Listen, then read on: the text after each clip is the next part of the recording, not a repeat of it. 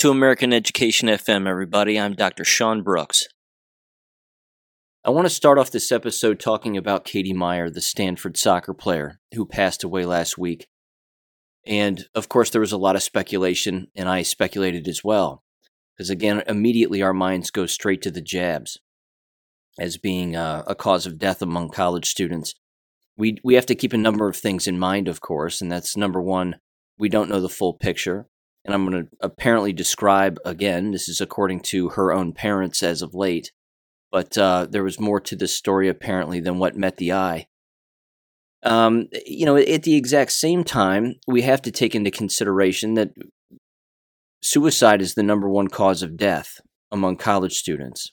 And apparently, according to her parents, that was the cause of her death. Now, we don't know any more specifics beyond that as far as her death is concerned. What her parents have said in this article, which I'm going to read, and then I want to dive a little bit deeper into the frame of mind of college students, in particular, of course, over the last couple of years. Because given the fact that suicide is the number one cause of death among college students, it's the way in which these institutions are designed, even stretching from the K-12 environment right through higher ed, they're designed to wear away at the mind of the individual for a variety of reasons, which I'll get into later. But I want to read through this story first. This comes from The Hill. Again, Stanford soccer player who was found dead in campus residence died by suicide. Again, this is allegedly according to someone, an investigator, parents, what have you. Let's see. Stanford University soccer captain and goalkeeper Katie Meier was found dead on campus Tuesday. She died by suicide, quote unquote, said Gina Meier, Katie Meier's mother.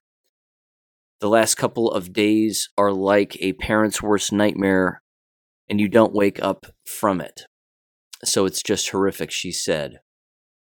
She said that she and Katie Meier's father, Stephen Meier, are still shocked at the death of their daughter and are trying to understand what happened.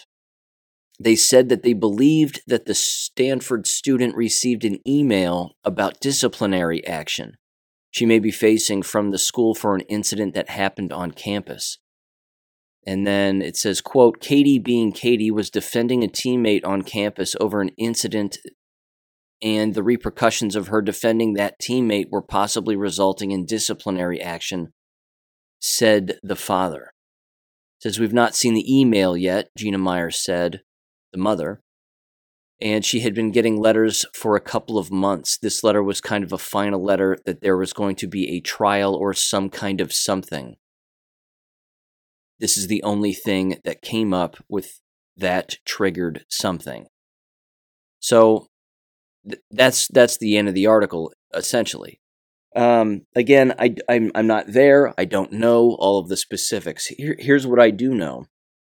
In 2007, a woman by the name of Miriam Grossman, who is was, I should say, a campus psychiatrist, wrote an excellent book titled Unprotected. This is an example of a book, again, that parents should read, a number of individuals should read, anybody should read this book. It really is very enlightening. And the subtitle of the book is titled, A Campus Psychiatrist Reveals How Political Correctness in Her Profession Endanger Every Student. The book is frightening when it comes to the negligence that is surrounding the entire environment of higher ed. And as we're, of course, seeing, the same is true in K-12 education. The Crumbly case with Ethan Crumbly in Michigan is the exact same kind of thing. The constant deterioration of the mind is brought on by the school environment itself. Yes, of course, it's societal factors and cultural factors and technology and what goes on in the home and XYZ.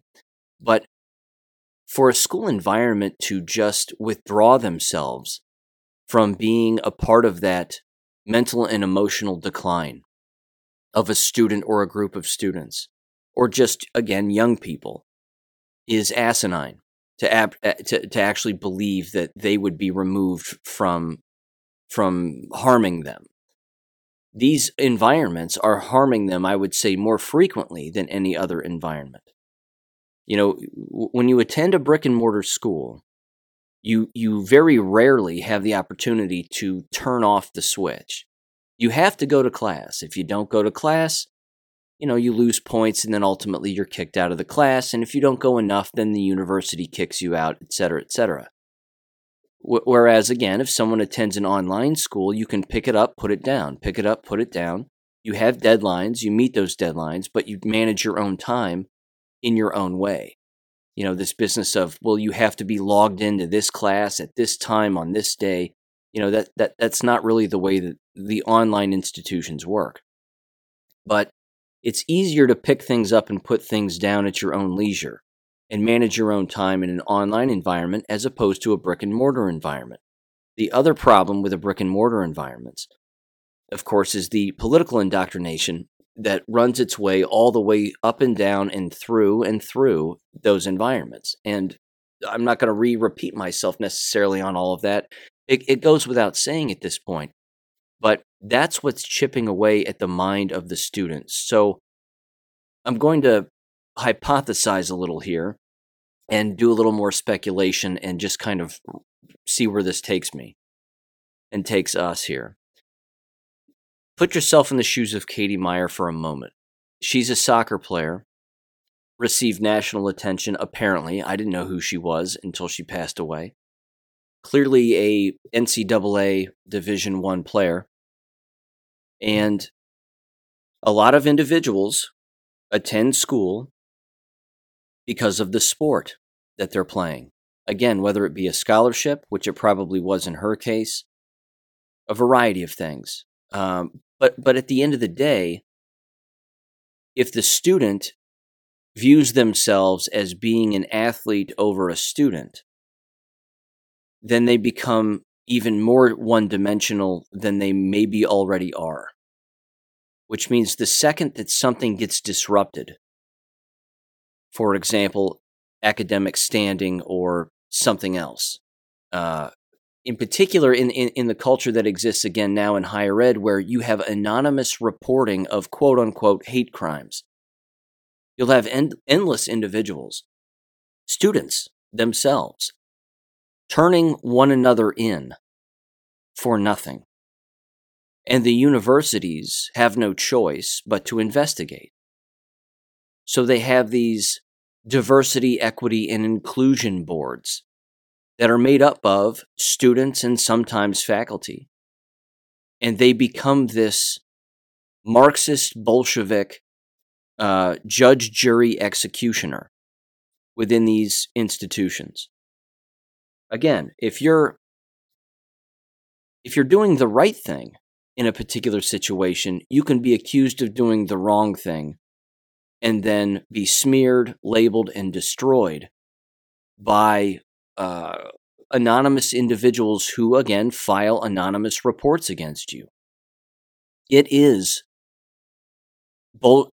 just a Bolshevik tactic to the bone. And it is designed, again, as sort of a retribution or just a vindictive behavior, and even a way to just get back at somebody, maybe because you're jealous of them or whatever it may be. And again, the same thing happens with professors too. Very good professors, again, have students make anonymous complaints about them over absolutely nothing. And it could be completely made up. But they are believed as the anonymous reporter. Even if, again, they share their first and last name, the investigative body knows who they are.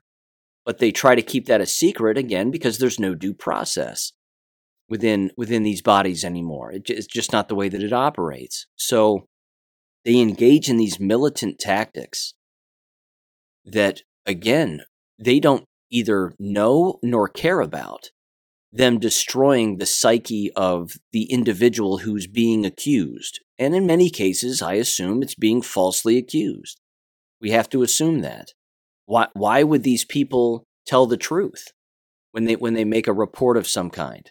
There are more false reports these days in the environments that are allowing all of this to take place than there are truthful reports. So I don't know what happened with her particular situation again, and I don't know what it had to do with other students in XYZ, but what I do know is that in the mind of someone who tends to be one-dimensional, and it's possible that she was, again, standing up for someone in a particular incident. Again, I don't know if it was a violent situation or not. I don't know what was going on, but to start receiving emails from the university claiming, that we're coming after you, or we're going to hold you accountable for your behavior or whatever else. This is what, in the mind of the individual, it puts them on an island. And they end up believing, again, that they're alone, that they can't ask for help, that there's nothing that, they can do. And that right there just chips away at the mind of the individual. And it doesn't help, again, if that individual is a one-dimensional individual and has sort of put all of their chips into one basket, and then they can start to see that basket be taken away from them. That's when it really becomes very problematic. We also have to keep something else in mind, and this is huge, and it's not going to come as a shock to anybody who listens to this, but the university environment seeks to divide the student and the young person from their own family. And we're seeing this more and more even in the K-12 environment. The K-12 environment is seeking to separate the child from the parents as much as humanly possible. I mean, these teachers are getting on TikTok videos openly admitting that they don't communicate with parents and that they indoctrinate these parents' children, i.e. their students. So this happens again in higher ed. That's the entire dynamic of it. We've heard, again, countless stories of individuals going off to college, and then they come back after a semester at college for a Christmas break back to their parents' house, and they've done a complete 180 in the way that they behave, the way they dress, the way they look, the way they sound, all of it. The same thing is happening again in the K-12 environment. And again, it almost doesn't even matter what side of an issue you're on. You could be innocent, you could be guilty, you could be a complete conservative and still have things break down and do the right thing, and still have things break down inside of a person's mind. My point is that we also cannot exclude the impact that the jabs are having on the mental and emotional framework of the individual who has taken the jabs. I don't know if she did or not. It's possible she had a medical exemption or a religious exemption, maybe. There's no way that I would know that. You would think, though, that a logical doctor of any kind today, knowing what's going on now, would ask that question, and would ask that question of the parents. Because the shots themselves are creating a mental decline in individuals because that's what they're supposed to do. I mean, that was the purposeful makeup of the shots themselves. But again, it would take a knowledgeable individual to, again, know these things in order to ask the appropriate questions. If they don't know these things, then they can't ever ask the appropriate questions and make the correct connections from dot to dot. So I feel terrible for everybody involved. I mean, it's an awful situation, but we also have to understand she's not the only one. This happens all of the time. Again, if suicide is the number one cause of death among college students, and it is, for a variety of reasons, homesickness, poor grades, threat of getting kicked out, having, for the very first time, having negative interpersonal relationships with individuals. Again, whether they be casual or they be more serious. Individuals get sucked into these environments and they forget why they are really there. And I understand, again, that there's making friends is a part of it, and there's all kinds of associations in XYZ, but I think it would be the rare individual who would go back and look back at their time at a college or a university and say to themselves, you know what, I probably could have done that better. Maybe I didn't need to hang out with that person as much. Maybe I should have spent a little more time focusing on this instead of that. Whatever the situation may be. But I can't emphasize enough the importance of what happens, again, with the one-dimensional mind. And the person who, again, puts all of their eggs in one basket, and then all of a sudden someone comes around and says, your basket's racist. and then all of a sudden they say, no, it isn't. And then they say, yes, it is. And then the mob just takes over and starts screaming and yelling. That wears on a person. In particular, a more fragile individual who, again, maybe hasn't had those interactions. But again, it also, I think, exposes an even bigger problem among athletes, that there's this, I'm using that finger quotes, student athlete, that there's this mentality that, they're tough and they were in a tough game and a big game and they came through and that means they're mentally strong and blah, blah, blah. All of that is really a charade as far as I'm concerned, because it has nothing to do with anything else. It has no connection to anything else. That all of a sudden, if an individual can kick a field goal in the last seconds of a football game and do it consistently and win constant games, then when they go home, they must be 100% fine between the ears. That's not true. One thing has absolutely nothing to do with, it has nothing to do with the other. One thing can impact the other. There's no doubt about that. Constant failure can impact the mental and emotional framework of a person's mind and the chemicals that flow throughout their body that control their mood. There are a number of different factors. Too many to list, as a matter of fact. But what has gone on here over the last 2 years is really going to be the serious mental and emotional variable, for lack of a better word, that's going to impact people, whether we can see that impact or not. We have to just know that it's happened. We have to know that this has impacted endless people. Take the jab for one quick example. And this could have even been the case with Katie Meyer. I don't know. But you have endless individuals now who have been jabbed, and they know that what they took is going to harm them and is harming them, again, whether they know it or not. So finding that out is also going to wear away a little bit at their mind.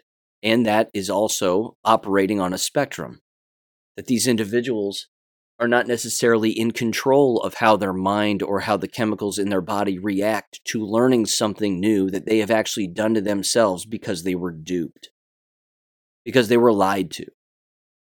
They turned on their TV, they believed it, they did it, they dangled a little gift in front of them, whether it was money, a free donut for a year. That was the Krispy Kreme thing. Donuts for a year if you get your shots. A vacation, I can't travel unless, I can't have surgery unless, I can't do this, I can't do that unless I've had these shots. It's arguably been one of the largest, if not the largest, crime against humanity that's ever been imposed on people. And the people who fell for it are the ones who are, again, paying the ultimate price. We're all paying a price, because everybody else has to watch this. It goes back to even like the mask wearing, for example. And this has been said a lot, and I agree, that the mask wearing is insulting to us, to the individuals who have never worn them. We don't like seeing it. It makes us angry that these people are wearing them. Because, again, they do nothing. And it's insulting to our freedoms, which are the same freedoms that they have, yet they don't even know that they have those same freedoms. It's like, again, can we not read the directions on the side of the box? I mean, take the current lifting of all the mask mandates. They've been lifted almost everywhere. They're almost non-existent now. But you still have endless people wearing them. They're still wearing masks in their cars by themselves. I was in the grocery store just the other day. 40% of the people are probably still wearing masks. Thank God the employees aren't anymore. Not that I could tell. But there's still people walking around with masks on. I can't for the life of me figure it out. But I mean, I can figure it out. I know why they're doing it. They're now so used to the slavery that they believe, again, that they were never wrong. And by taking it off, it's an immediate admission that they were wrong. And they don't want to admit that, privately or publicly. But then again, you've got a lot of people also virtue signaling and saying, well, we don't wear masks anymore. We don't do that anymore. That's not something we do. And I'm saying to myself, damage done. You already did. You already did. And by doing that, they were hurting other people. By other people seeing and being forced to basically witness their own stupidity. What they themselves were inflicting on others by gagging themselves and their little children that they walk hand in hand with. And again, I know I'm not the only one who's wanted to rip a mask off of a little child and take them away from their abusive parent. But some people, again, the masks, I don't know. The masks just aren't going to go away. But neither is the damage that this has done mentally and emotionally to countless people. So that's kind of my rant on that. The higher education environment is designed to be divisive, and it is designed to be sandpaper on the brain and to scratch away over the course of time any semblance of sanity that may exist within a student.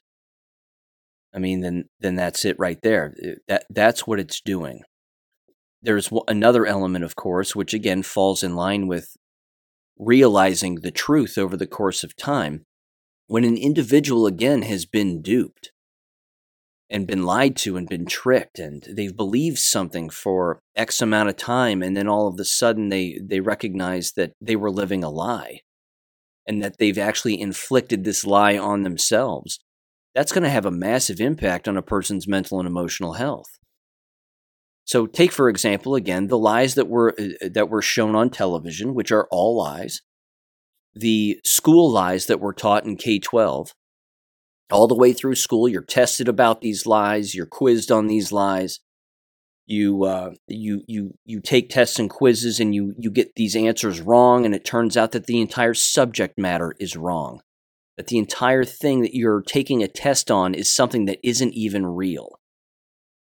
When a person comes to that realization, that's not easy to deal with.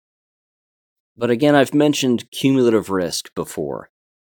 And this is a very sort of old health education psychological mentality that is real, and it does exist, and the mind doesn't necessarily compartmentalize appropriately particular subjects or stressors and stress that actually weigh on a person's mind. It's just all stress. And when the mind has had enough, it's had enough. And it'll let you know. Because again, a chemical shift will happen in the brain, and then there you have it. But for a student to do what Katie Meyer has allegedly done to herself and not have other chemicals from the outside enter her body and have that impact it, along with an environmental aspect of, again, the mask wearing, the jabs, the pressures, the this, the that.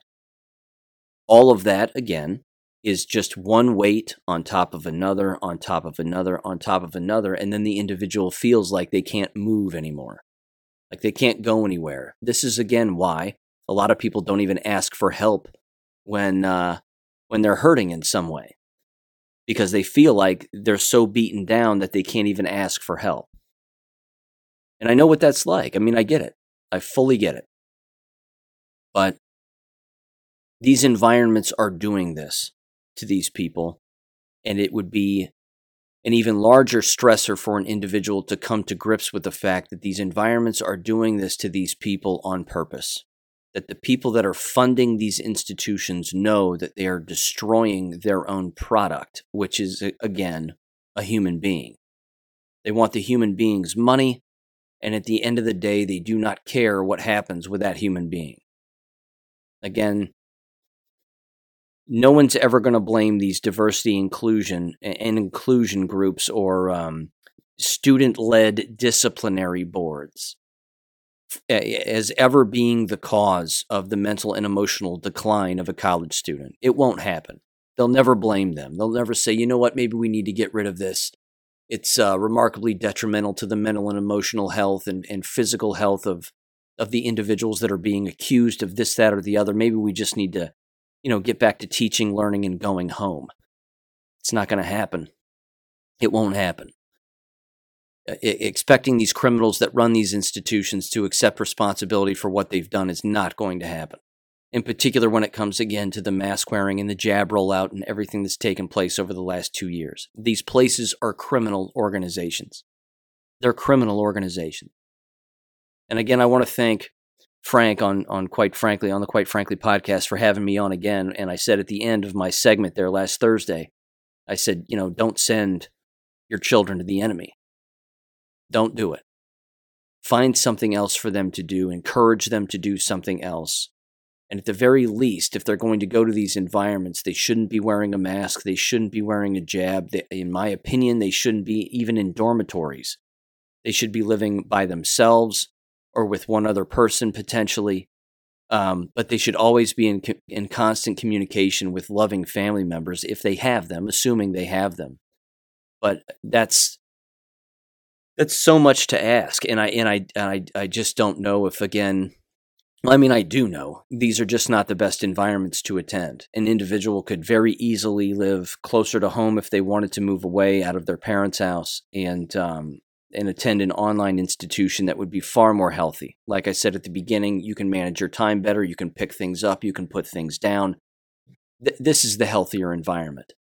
Just like the homeschooling individual, throughout this entire time, throughout this last 2 years, the homeschooling students and elementary students are laughing when they look at these high school students flailing about, not knowing what to do with their time, wearing masks and XYZ and taking shots and just doing what the machine tells them to do.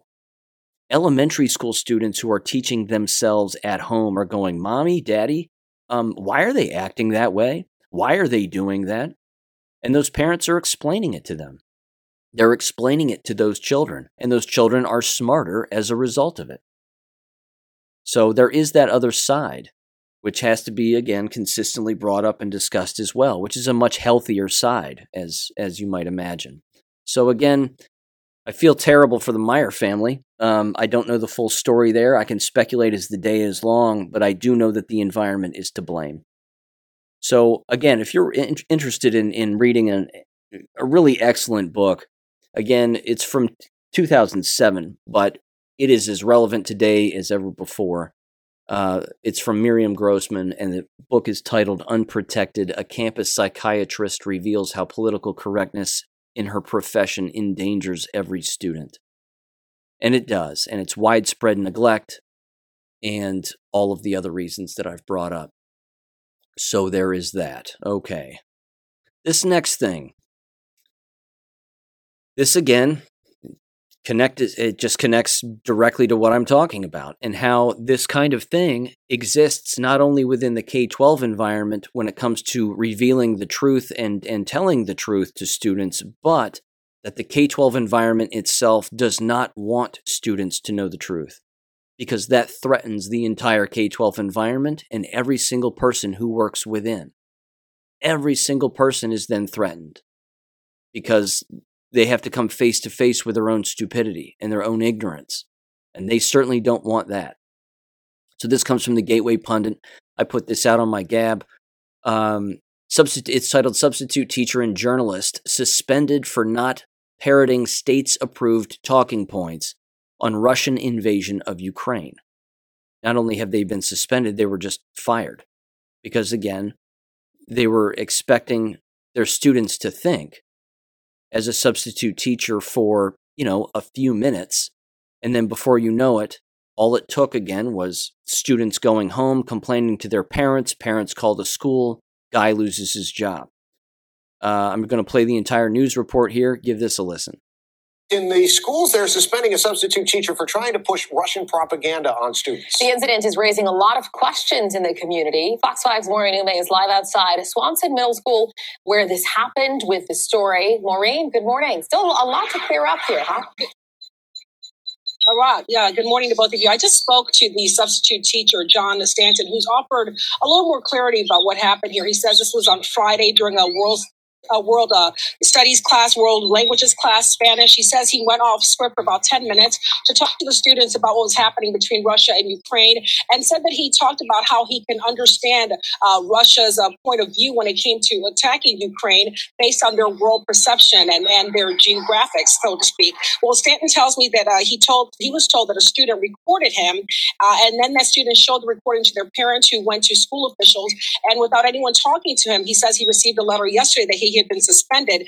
Stanton says he is not pro-Russian. He says he was trying to offer an alternative viewpoint of what was happening in Russia and Ukraine. He says he's lived in Russia and is a journalist who's always observing and asking questions. Now, Stanton says he did encourage his students to seek information sources from both the West and East before forming opinions. And now he did respond to the letter received from Arlington school officials, writing in part this. He says, more was expected of young people long ago. Sheltering them and feeding them one-sided information is a grave mistake with long-term consequences. Now, Stanton does have a very lengthy resume, and as I pointed out in my earlier reports, he has written for some pro-Russia propaganda outlets like Pravda, but he says he counters that he's also written for pro-democracy outlets like Counterpunch, and so there is really quite a balance. Again, he says he's a journalist who observes and writes about things in his long career. He says he's 65 years old, has no intention of re-seeking his job here at Swanson Middle School, because at this point he says he believes it's a lost cause. He says he's a writer, and that's what he'll continue to do.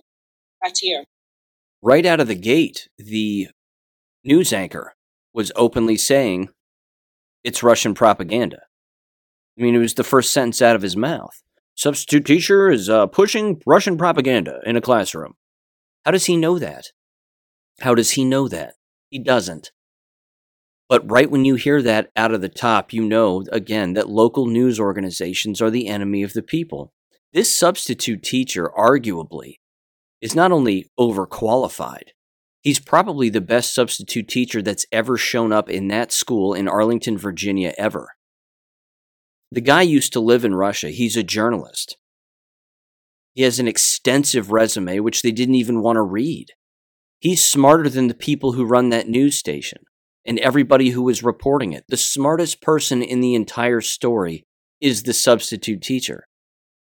But this is what happens, again, in an information war, which we are consistently in and have been, of course, since the beginning of time, certainly since the invention of radio, television, and the newspaper. But the guy gets removed and ultimately fired because, again, he's encouraging them to think and take in multiple perspectives rather than the mainstream narrative, which even they themselves, when reporting on this story, could not avoid. They just couldn't. Russian propaganda. And he's worked for some Russian propaganda outlets, but also these other pro-democracy outlets like Counterpunch. Counterpunch is a left-wing rag. It's a left-wing propaganda rag. So again, the actual media outlet, the local news channel themselves, are lying through their teeth about the story. The only truthful person in the whole thing, again, was the substitute teacher. But this is what happens, as I've said. You lose your job when you encourage people to think. You lose your job in the education avenue when you encourage individuals to take in all sides. Again, next week, Dr. Robin McCutcheon is going to be on. And the way that she's even currently being treated right now at her university is in line with this. This is just what happens. You tell the truth, you encourage people to do the same, you encourage people to figure out what that truth is, and then all of the guns turn on you. What are they so afraid of? What are they so afraid of? And the fact is they're afraid of being wrong. No different than the jabbed who come to grips with the fact that they've poisoned themselves to death. They don't want to come to grips with that. They don't want to read those facts that they, in fact, have been wrong this entire time. That's a piece of humble pie that they're going to choke on. But this is that story right there, and the reason I wanted to play it is it's a perfect snapshot of what the entire business is like now. And it is a business, but what they don't understand is it's a failing business. They're doing it by their own hand. They're throwing out their own product. They're corrupting their own product, and they're expecting people to just continuously buy it. It's not going to last. It can't last. It's already on fire. The fire trucks are too far away to put out the flames. The hose doesn't stretch that long, and too many of us are having too much fun watching the whole thing just burn. So I don't know what these people are thinking in higher ed. They're not thinking. And I don't know what the people in K-12 are thinking because they're not thinking. And they're all jabbed, which again just means they're really not going to be thinking as time goes on here. So speaking of that, here's the next story I wanted to bring up, and this comes from basedunderground.com. It's titled, quote, "Shocking Numbers Out of Ultra-Vaxxed Israel Debunk the Notion that Adverse Reactions to COVID jabs are rare," quote unquote. It says there's a reason doctors across the nation have been instructed to downplay potential adverse reactions to the COVID jabs. They're so frequent, it would be terrifying if people knew the truth. It says, quote, "It feels like we've reached the end of the pandemic panic theater, at least temporarily. Mask mandates are lifting. Joe Biden didn't even mention his beloved vaccine mandates during the State of the Union address. Anthony Fauci seems to have disappeared off the face of the earth.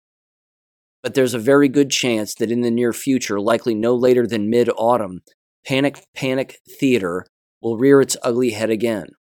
It will likely pop up because of the new variant of COVID-19 that is more deadly than Omicron, but just as transmissible, and there are other possibilities. One particularly dreadful theory I've recently pieced together from various sources points to a new hemorrhagic fever spreading across the globe." And then it just continues again. It's going to be the side effects again of those that are jabbed. It's going to be, if anything like this comes back, which it probably will, it'll just be the story that comes back. It's not going to be any real illness from the unjabbed, as I've brought up here on countless occasions. It's going to be the jabbed that are experiencing these effects. They're going to continue to ram these faulty tests down everybody's throats, and people will continue to still drink it all in, like it's the truth.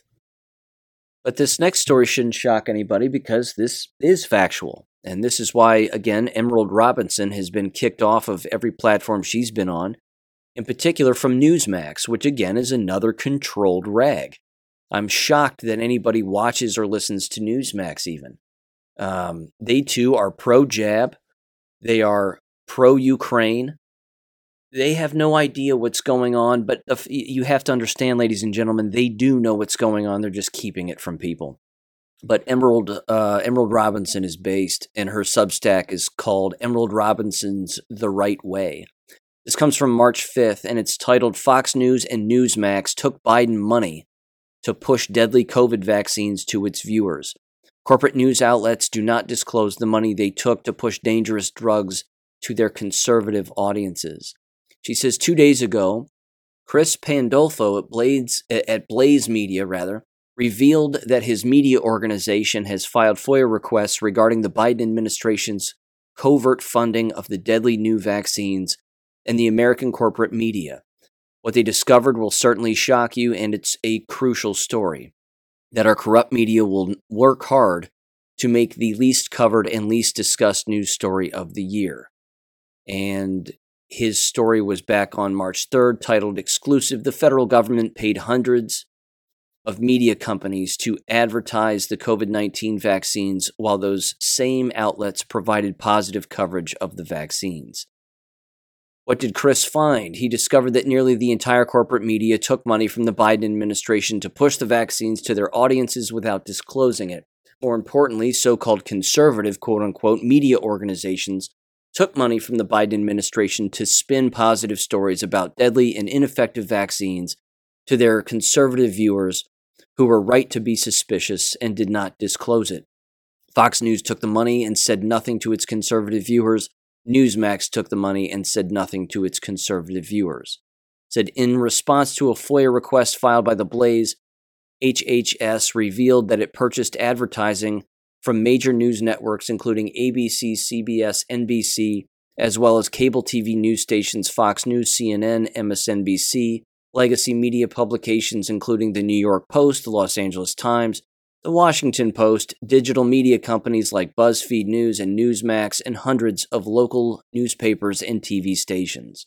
These outlets were collectively responsible for publishing countless articles and video segments regarding the vaccine that were nearly uniformly positive about the vaccine in terms of both its efficacy and its safety. She says that is the largest and most comprehensive breach of journalistic ethics that has ever occurred. Almost everybody took the money. Almost everybody lied about the vaccines knowingly or unknowingly. Almost everybody refused to report anything negative about the vaccines because they were paid to close their eyes. Almost everybody is implicated. No kidding.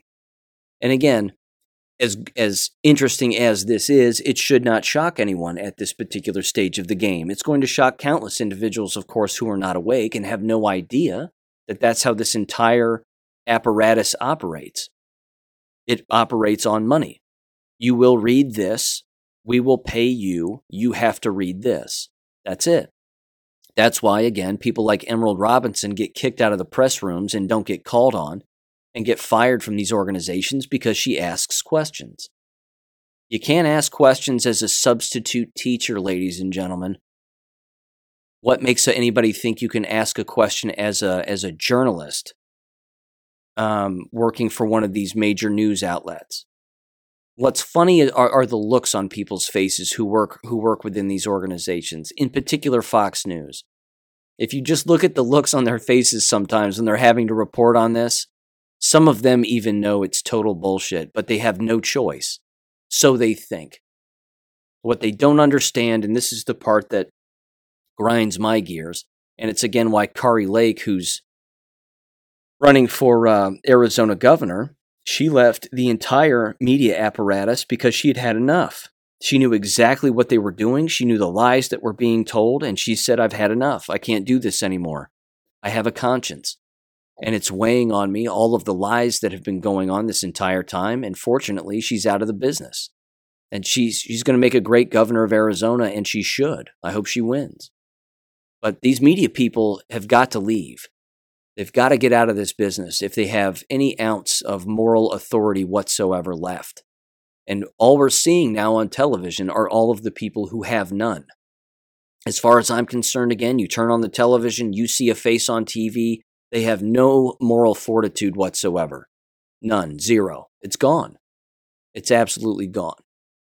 Now, those of you who have been listening to this podcast for quite some time know that I like Dr. Joost Meerloo's writing.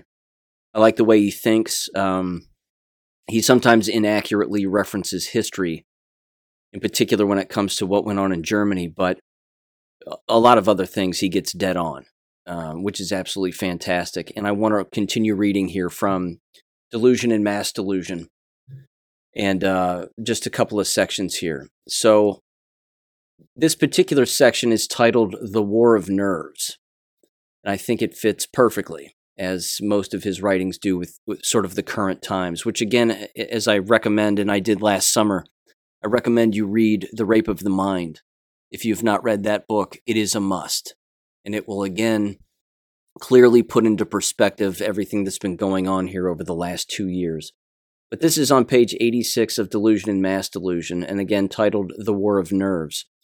It reads like this, quote, "Wars of nerves or mental wars serve to weaken mass opinion through fear and fright. First, the enemy is brought into a state of latent panic. One's own country is, meanwhile, injected with suspicion toward the enemy. As a result, the war itself is experienced by the population as something tangible, a delivery from fear and delusion. Fearful expectation is felt as more frightful than the horrible reality itself. The war of nerves paralyzes the mass. This is why the mass tolerates so many evils in the world. This paralysis of the people occurred following the German invasion. After a period of 3 months, however, resistance began to materialize. Inner defenses began to function again. The underground and the resistance movement sprang into motion. The war of nerves exploits the fact that man is the animal who can suffer most, who can tolerate most, with death as the only limit. The next section is titled Collective Paralysis. It says, quote, collective paralysis in reaction to fright and terror warrants further analysis. The pathology of war offers the best example. Frontline fighting penetrates the mind very deeply. No soldier can escape it. We speak of shell shock, anxiety, neuroses, or combat fatigue in the extreme cases. In reality, however, all who have experienced the horror of war are changed by it. In one way or another, everyone builds a defense against the frightening experiences. Fear and terror, before penetrating deeply into the mind, require an incubation phase before they cause inner explosion and neurotic reactions. People are at first rather passive in battle. They can fight like automations before the inner rebellion begins. At that moment, the shock reaction comes suddenly to the fore. The incubation period may last from months to years. The fear penetrates even while defenses are built. Years after the war, the battle neuroses may come to the fore. We all know the rather emotional silence of the veteran who is reluctant to divulge his battle experiences.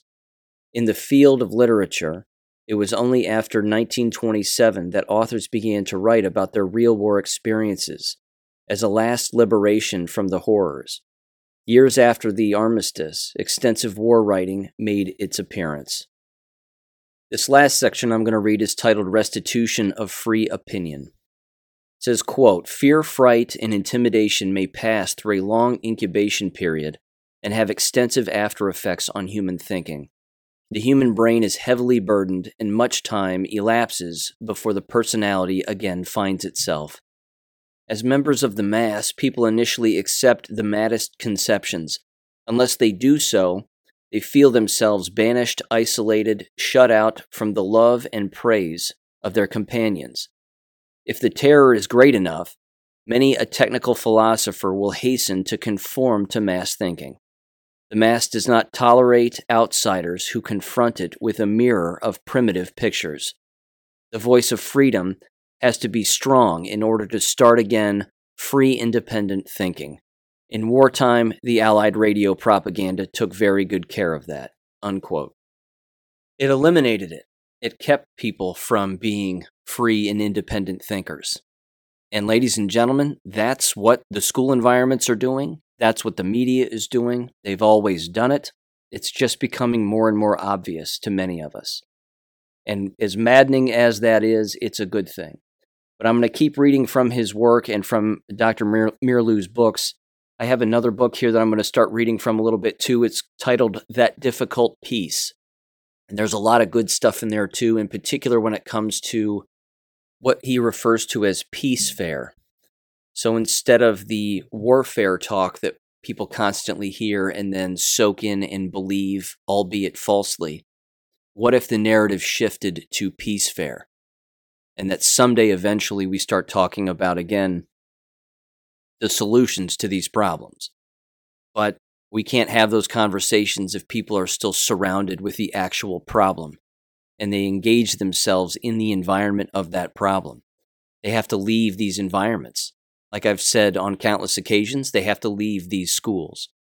And same thing with the media apparatus. The people have to stop working in those environments and walk away and tell people why they're walking away. That's what leads toward the peace fare movement, which is something that has got to happen here in the future, in my opinion. With that said, ladies and gentlemen, have a great week, and I will catch you on Wednesday.